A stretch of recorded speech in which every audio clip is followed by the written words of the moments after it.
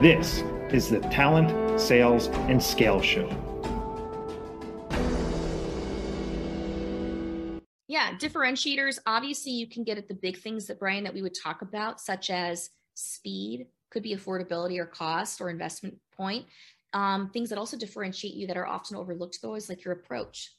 So if you have a very interesting, proven approach, you have a playbook that you deliver. Maybe there's this particular outcome that they get that's very different between you and the competition. See, that's something that's very tangible. Someone's like, oh, I love that. Maybe you have a total different proven process that you actually take people through that ensures you get the right outcomes. That is a differentiator. I want you to think beyond just like speed to market or speed of the process and maybe affordability and actually inefficiency, and actually look at your approach. Often that's where there's some different differentiators that pop up that are really interesting that you can pull through.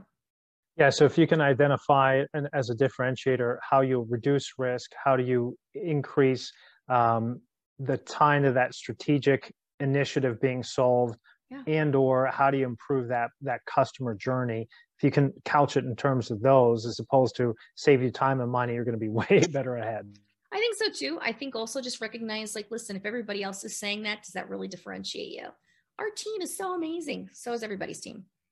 Yeah. Now, that being said, if your team has a whole buttload of certifications, excuse my language, and they're like above the rest, show it. Show me. Yeah, because here's what nobody's there, right? Here's what nobody out there is doing. They're not going, hey, you know what? We're the cheapest out there because that's the only way we can schlep this crap, right? No one's saying that. So you really have to make sure that you're doing and showing that you are different.